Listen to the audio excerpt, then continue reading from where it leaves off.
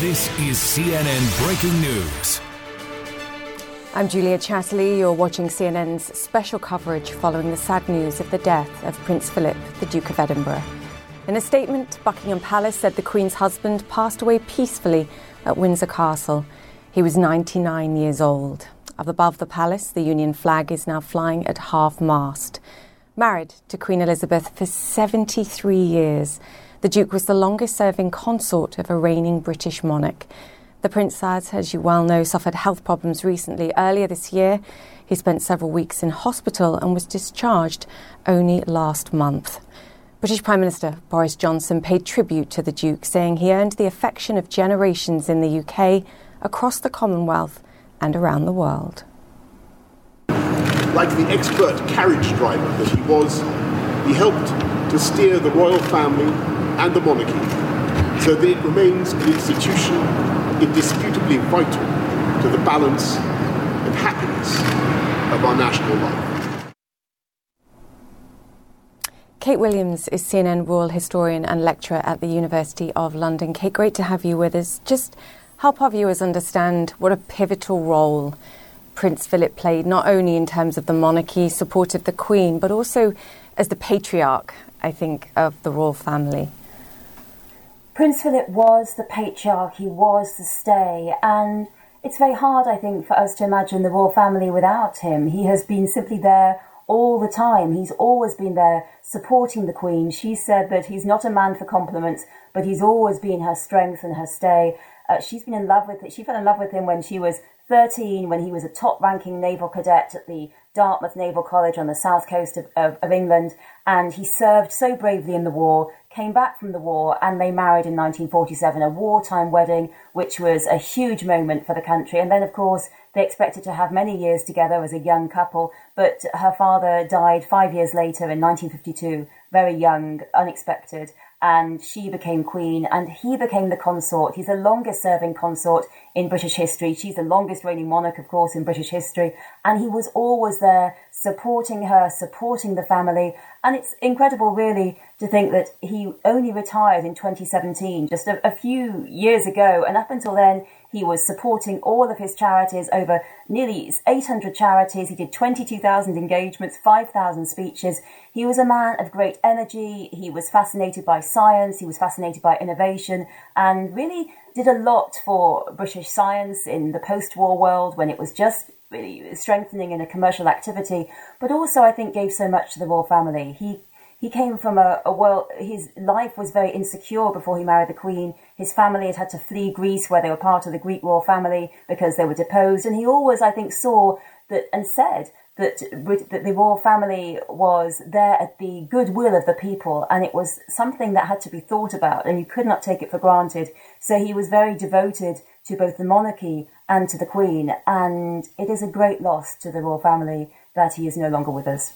We'll talk more in the show about the royal love story, because I think this is one of the overriding themes that we think about when we think about Queen Elizabeth and Prince Philip as well. But to your point as well, the duty, the 65 years of service. He once referred to himself as the world's greatest plaque unveiler. And I think what we can't ignore here too is the sense of humour that he brought to the royal family at incredibly difficult moments too. And that also a piece of the strength, I think, that he provided to the Queen. Well, there was a lot of strength, and he was the one who broke it to the Queen. They were, in 1952, on a royal tour in Kenya. They were actually over a watering hole, a little sort of tree house over a watering hole, and he was the one who had to break it to her. The rest of the world already knew, but she did not, because the Buckingham Palace thought she'd been given the notice she hadn't. He had to break it to her that everything was going to change and she was now going to be queen. And he always has been there for her. And it wasn't easy, I think, both for a man of his determination, alpha male, as you might say, a man who'd had this glittering naval career. He was one of the first ever first lieutenants at the age of 21. He was a top naval cadet. And when you hear about people who fought with him during World War II and the invention, the way he saved so many lives, it's very striking to hear about how much he was respected and how, as one man who served under him said, he always came up with something. He always had an answer to save us. And then, of course, in 1952, when the Queen becomes Queen, he has to step back and has to become a consort and has to always support her. And he did this with great effort. And he has this great sense of humour, and sometimes, it's unavoidable to say he went into gaffes and he made comments that could not be seen as not offensive. Talking to people, Aboriginal people, he said, "Do not throw spears anymore," and some offensive comments in the past. But Prince Philip is someone who touched so many lives, 22,000 engagements. So many people met him. So many people. He talked to so many people, and so many people I've met who talked to him, so what a genuine interest he took in their lives and asked some really interesting questions. And he's someone who, having given up his charities, in 2017, having stepped back, having given up his military engagements, he's someone who leaves a great hole in the royal family and in British life. And I think it will be hard for us to see the Queen on her own. We got used to it since his retirement, but it will be hard for us seeing the Queen unaccompanied, the Prince Philip not being there with him, because she's been in love with him since she was 13. There's been long life, and now she is a queen on her own. How does she handle this, Kate? Because it's the thing that I think we've all not wanted to consider over the past few weeks when we knew he was unwell. He, as she said and has said at their 50th wedding anniversary celebrations, my strength and my stay. But obviously duty has always come first, and you get the sense that she, above all, knows that in the handling of some of the most difficult periods throughout their history. What now for the Queen? It's very hard for her, and it will be very hard for her. They have been a devoted couple, and they've been particularly close, actually, during the COVID period, because they were bubbled together. They had their individual bubble, spent Christmas together. The Queen always has a big Christmas normally, but this couldn't be the case anymore, because in Britain our restrictions were very restricted before Christmas. It was only family, only the people you lived with. So the Queen and Prince Philip have grown incredibly, even closer over the past year, and the suffering of COVID has brought them together. And it is going to be very hard for her. And it's, many people all over the world have lost people, thousands of people in the US and the UK. And I think one of the hardest things that people have found, which will be the same for the Queen, is that you can't call on your relatives for support because there are these restrictions. You can't see as many people as you might want. It's very difficult to mix inside. So the Queen will be relying on Charles, on Camilla, on William, on Kate, on her children, on Andrew and Sophie Wessex in particular. She is at Windsor Castle. She is mourning privately. And it really is so hard for her because she can't show grief.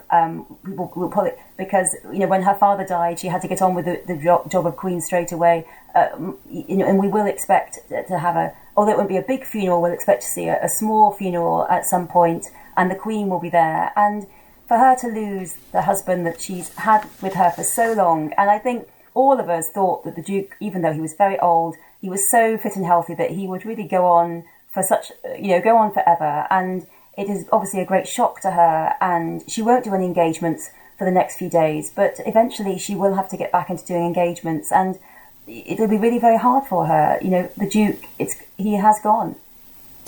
I think for any British citizen, but for the Commonwealth and those around the world watching this, clearly if you're younger than 75 or your late 70s, you don't know what the royal family looks like without Prince Philip and without his presence, as you mentioned earlier. What about for the nation at this moment? It has been and will continue to be, I think, a relatively challenging time for the monarchy too. What about the perception, particularly in light, I think, of what we've seen with the Sussexes as well? How do you think the loss of Prince Philip will alter that relationship and the relationships around the Queen, which are clearly so pivotal at this moment now as she mourns? They are very pivotal. And yes, we're very sad that the Duke has died just a few months short of his 100th birthday. There were celebrations planned, muted because of COVID, but celebrations were planned. And also, of course, talking of Harry and Meghan, his 11th great-grandchild was due to be born. Harry and Meghan's little girl, we believe, due in July. And Prince Philip died before he could meet that 11th great-grandchild.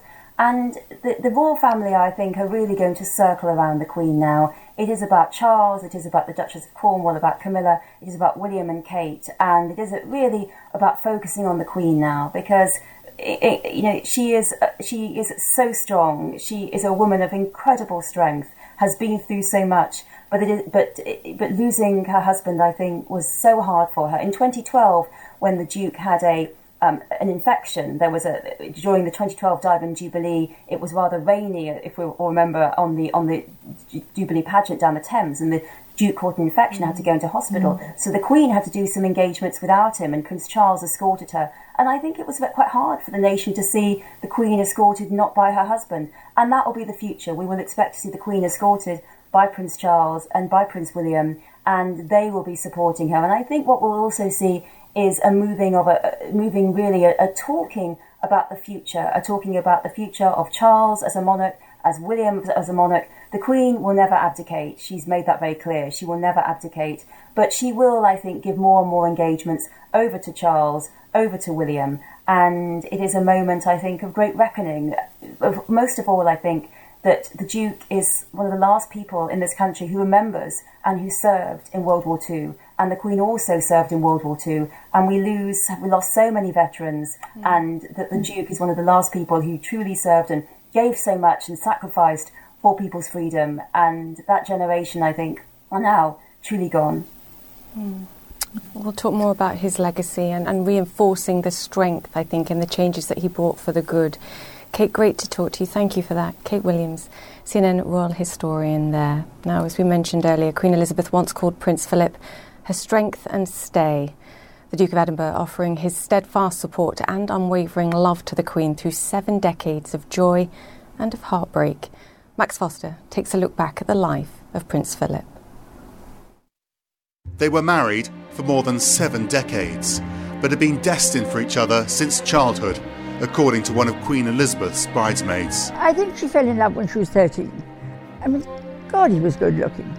You know, he was a sort of Viking god. He'd never looked at anybody else, ever. And I think he really, truly has been a rock. The couple married in Westminster Abbey on November the 20th, 1947. For the rest of his life, Prince Philip was a near constant presence at the Queen's side. He gave a rare insight into life behind palace walls when celebrating their 50th wedding anniversary. I think that the main lesson that we've learned is that tolerance is the one essential ingredient of any happy marriage. It may not be quite so important when things are going well, but it is absolutely vital when things get difficult. And you can take it from me that the Queen has the quality of tolerance and abundance. If this companionship came at a professional cost, it was one Prince Philip was prepared to pay.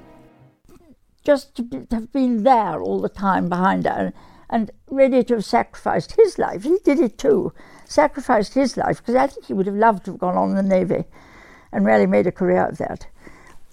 So he sacrificed too. And so I think it's made for a wonderfully solid marriage.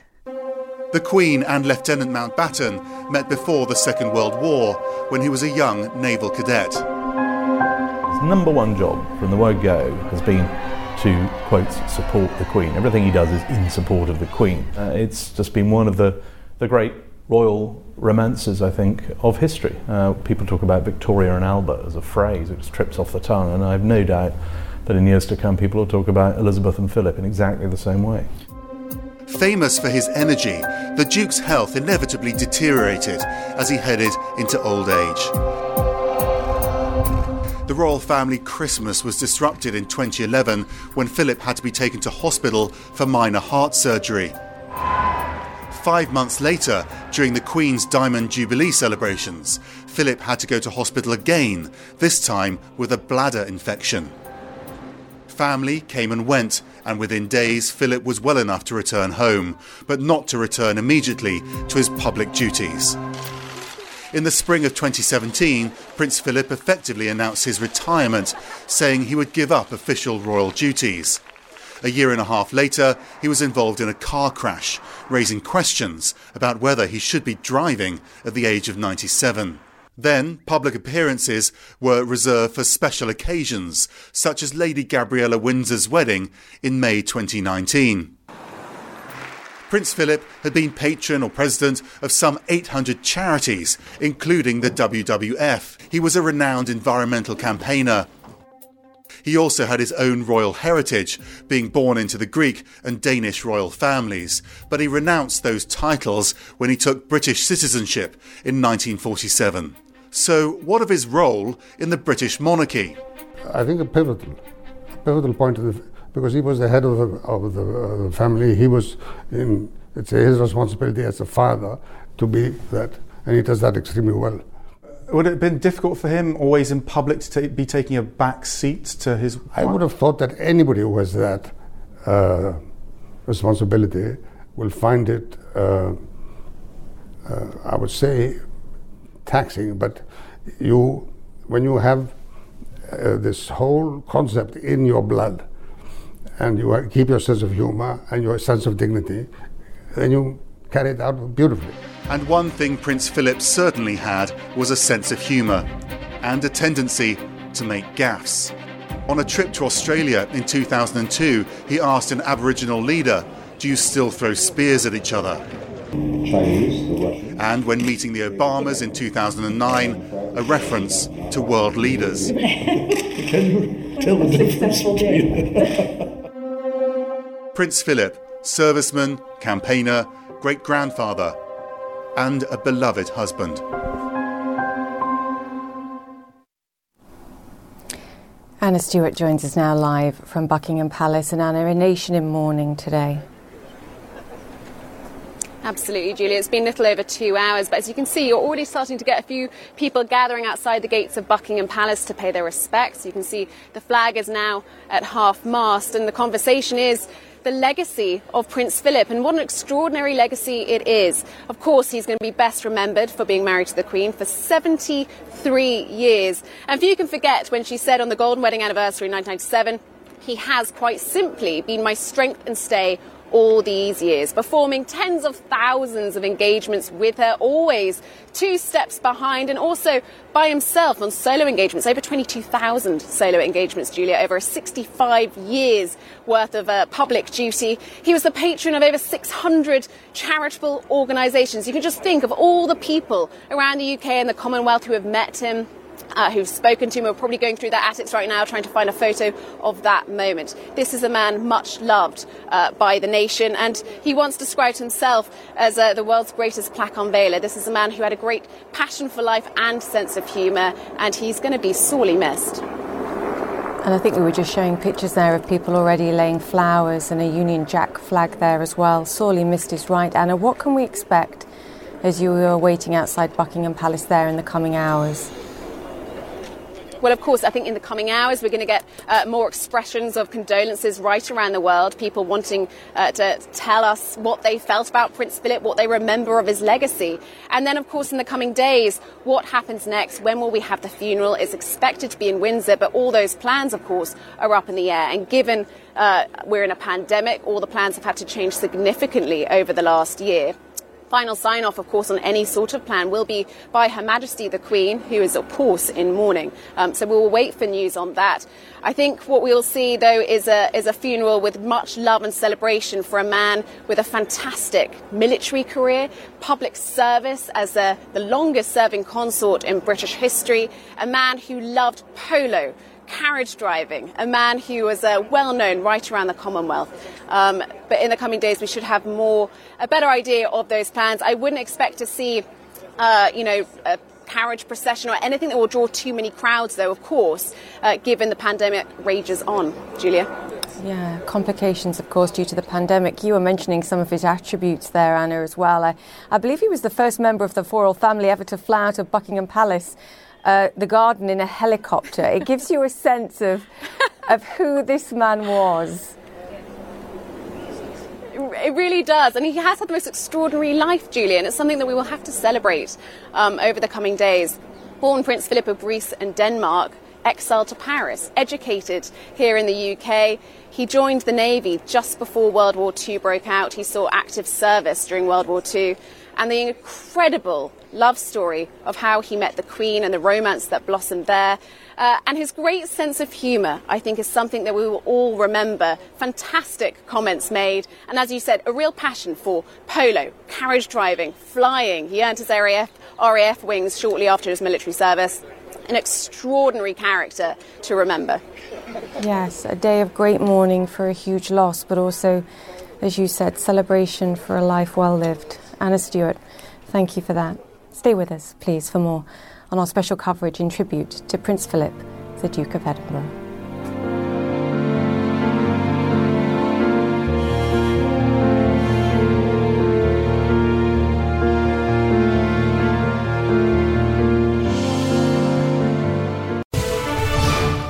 People around the world mourning the loss of Prince Philip, the Duke of Edinburgh. The husband of Queen Elizabeth has died at the age of 99.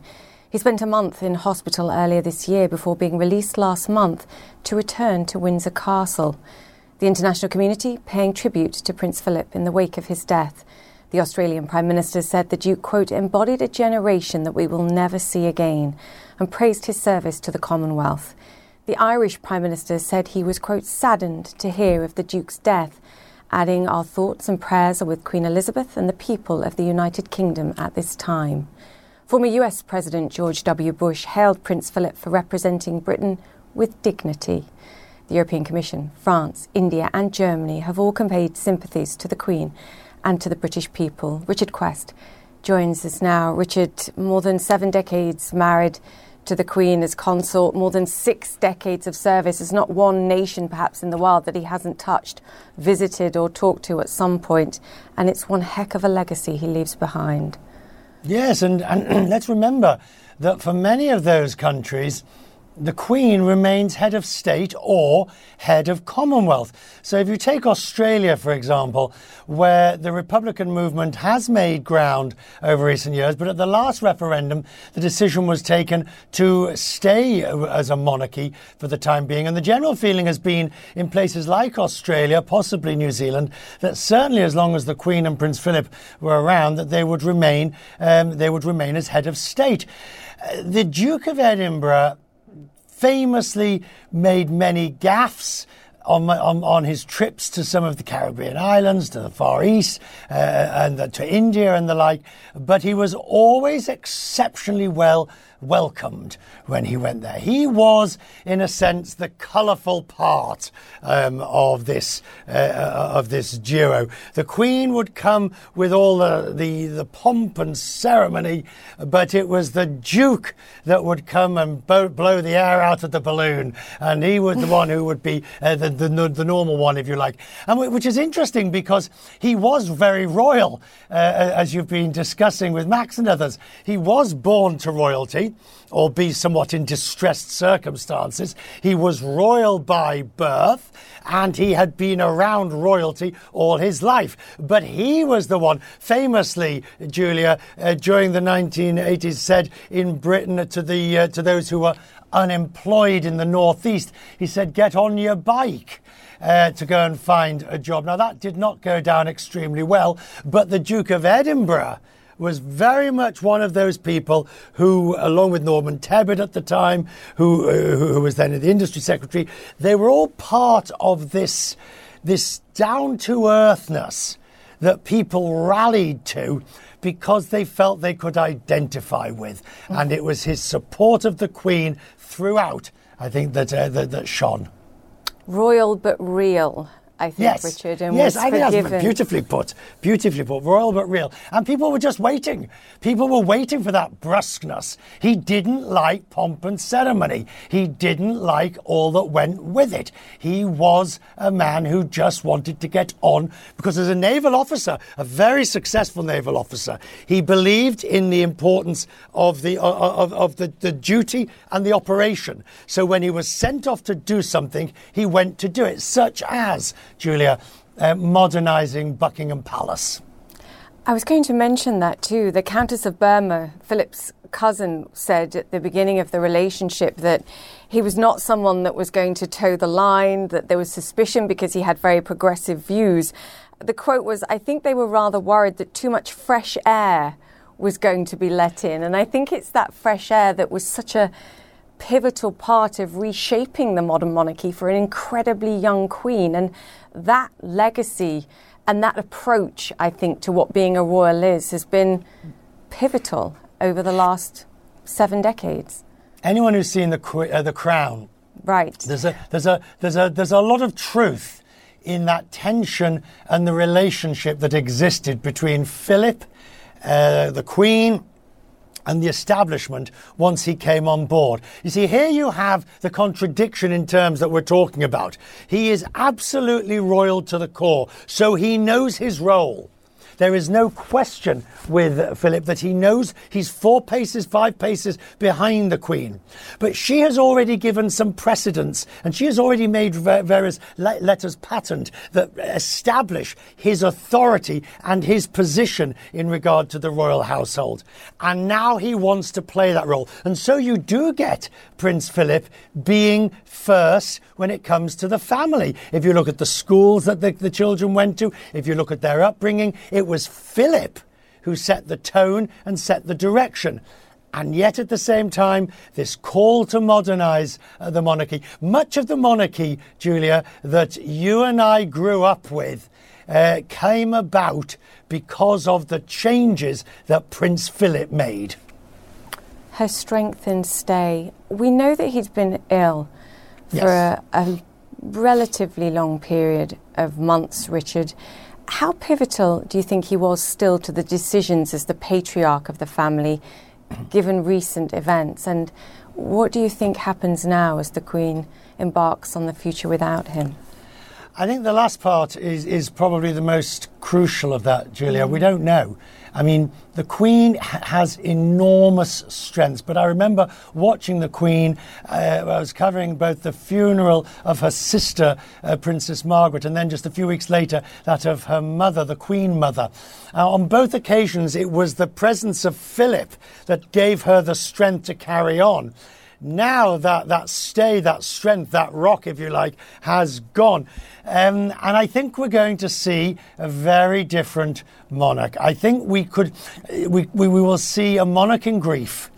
We may not see that much of her, to be frank, because when we saw her mother's funeral, there were moments of great distress and grief that we saw during that. But this will be on a different league. This will be for Her Majesty. And how they now transition more responsibility to Prince Charles, the Prince of Wales, and the Duke and Duchess of Cornwall, and thereby to the Duke and Duchess of Cambridge, Prince William, that is going to be very telling and very significant. I'm not for a second saying that the reign of Elizabeth II is over, but I'm saying it does transition into a new and as yet unknown form now that there is the loss of Philip, Duke of Edinburgh. A new era. Richard Quest, thank you so much for that. Thank you. We're going to take a short break here, but stay with CNN. More tributes and recollections of the life of Prince Philip. Welcome back to CNN and reminding you of today's sad news from London. Prince Philip has died just 2 months short of his 100th birthday. In a statement, Buckingham Palace said the Queen's beloved husband passed away this morning at Windsor Castle. The Duke of Edinburgh suffered health problems earlier this year and spent several weeks in hospital. He also underwent heart surgery in February. Over the last 7 decades, the Prince had been a constant companion to Queen Elizabeth, but stepped back from public royal duties in 2017. With 73 years of marriage, he's the longest-serving consort to a British monarch. Issa Suarez joins us now from Windsor. Issa, and of course, up until this morning, the Queen, Prince Philip were there in quarantine. Yeah. And now, of course, the Queen alone. The Queen alone behind in those walls, with missing, no doubt, and mourning the man who has been by her side for 73 years, Julia, a man who was her advisor, who outside the palace walls, he was always a couple of feet behind her, playing almost second fiddle. But once they were inside those walls, he was her husband, and he was the wings beneath her wings. You know, it was, I no doubt that the Queen is mourning today. I came from outside Windsor Palace. I managed to speak to several people to get a real sense of the mood, and there's a somber silence outside Windsor Palace. It's understandable. So many people I spoke to, different generations, may I add, as well. You know, they said that they were surprised, shocked to hear of his passing, but not surprised, because if you remember 3 weeks ago, we saw those frail images of the Duke of Edinburgh leaving the hospital where he'd been for several weeks, looking so frail. And I remember, Julia, speaking to my husband and saying to my husband, this may be the last time we see the Duke of Edinburgh.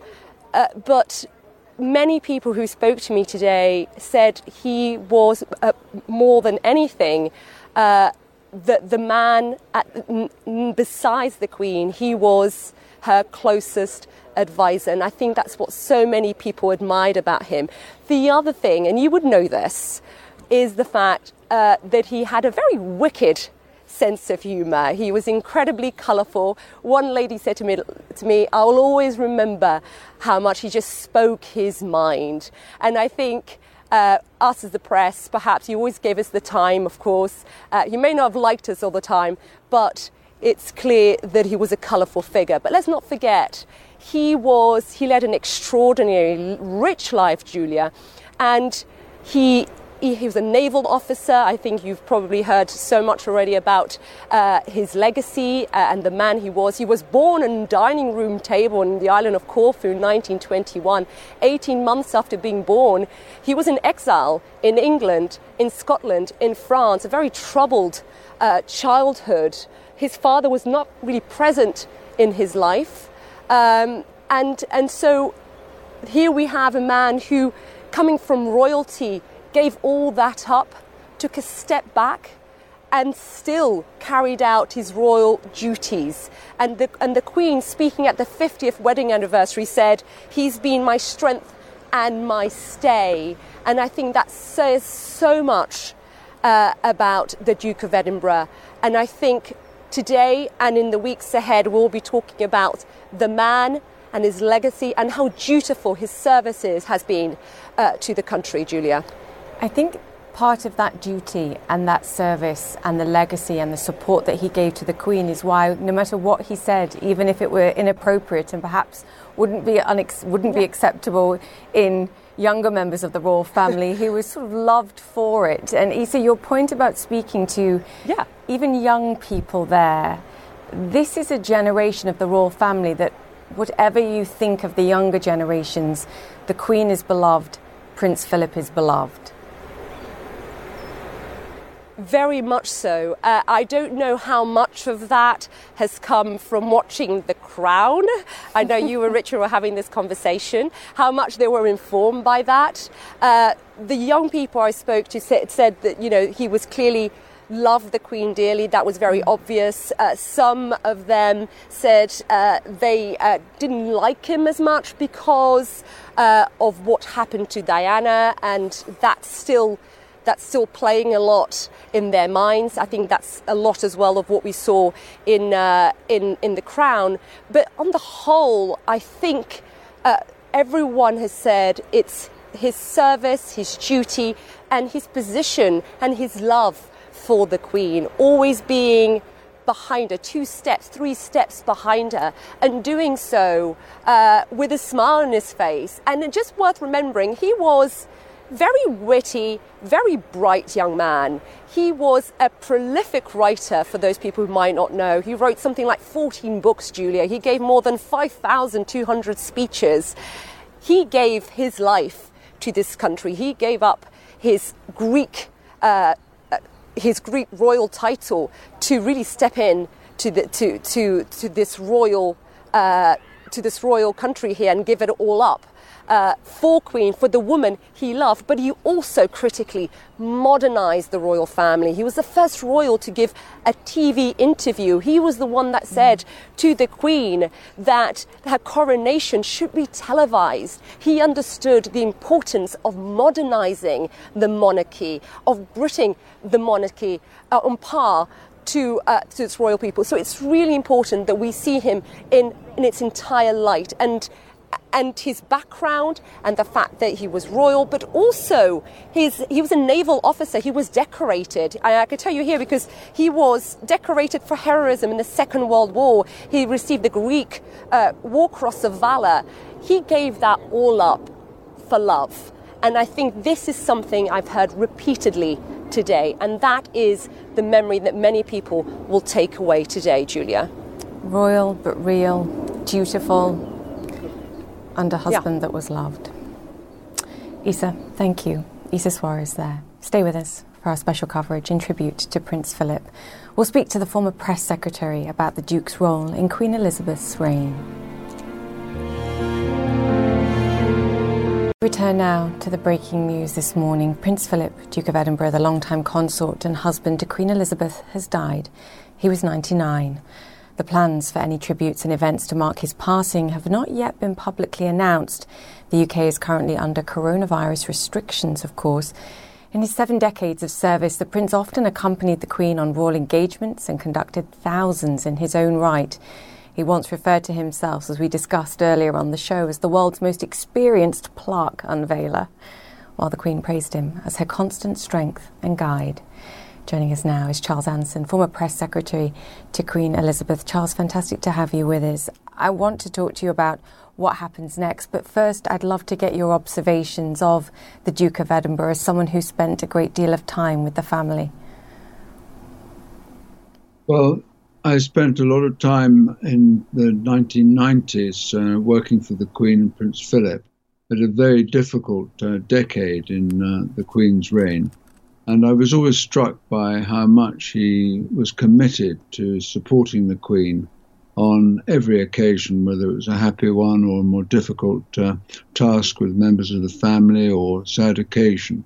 But he was always there. But he also found time to pursue his own professional life in support of the monarchy, with very wide-ranging public duties and contributions with young people, with the Duke of Edinburgh's Award, with the environment, with World Wildlife Fund, in the areas of science and technology, and also a great man of ideas. So he was a man of action, but he also was a man of ideas, and he liked to see those ideas translated into action to make a better society. His whole outlook was to look at an area and see, look, how do we make this better together? But it was never about him. He was a great leader and liked to lead ideas and to open discussion. But his goal always was to make a better world. And in terms of the monarchy and the royal family, he was an enormous support for the Queen to bring the monarchy into the second half of the 20th century and into the 21st century as well. Constantly a man of open to new ideas and new themes, and that's a remarkable thing for someone of his age to have continued in public duty to the age of 96, contributing ideas and encouraging and helping people in all sorts of fields. As you mentioned as well, you were there during an incredibly difficult period for the royal family. They've had recent challenges too. To what extent was he guiding the Queen in terms of decisions, of perhaps taking a step back and seeing different views and different perspectives? And in your experience of the Queen, how does she handle her reign now without him? Well, I think the Queen and Prince Philip very much shared the parental duties of upbringing, and surprisingly, Prince Philip had strong ideas about education and initiative and sport and achievement. And I think, from the Queen's point of view, she was bearing a heavy burden of the crown, of being head of the Commonwealth and head of state in 15 other countries. So it was very important that her husband, Prince Philip, should be active not only on the public stage in doing so much, but also in the family arrangements. And he took very much the lead on schooling and encouraging his children to stretch their arms and reach out across different ideas and different areas of activity where they could take an interest and encourage other people. So I think his whole life, really, his philosophy was to improve and to widen and to expand and stimulate people. And I think, he was a considerable polymath. And I think of him in the same terms of Prince Albert, Queen Victoria's husband, who also was so energetic in so many different fields. And I think the Queen was very lucky to have such a wonderful consort in Prince Philip, and someone who was also able to steer his own course in public life, to make his own contribution, but one which complemented the Queen's at the same time. And that is a great skill to be able to do that, because obviously he's always in second position, but in fact he contributed so much that I think most of us, think of Prince Philip as making a very, very considerable contribution of his own to a better society. And a good team. Charles, we'll let you go there. Charles Anson, former press secretary to Queen Elizabeth, thank you for joining us. Okay, when we come back, a devoted husband, a loving father and a loving grandfather, and a patriot intent on giving back to the country he loved. The work of the Duke of Edinburgh will live on in so many ways. And when we come back, the Duke's distinguished record of helping young people.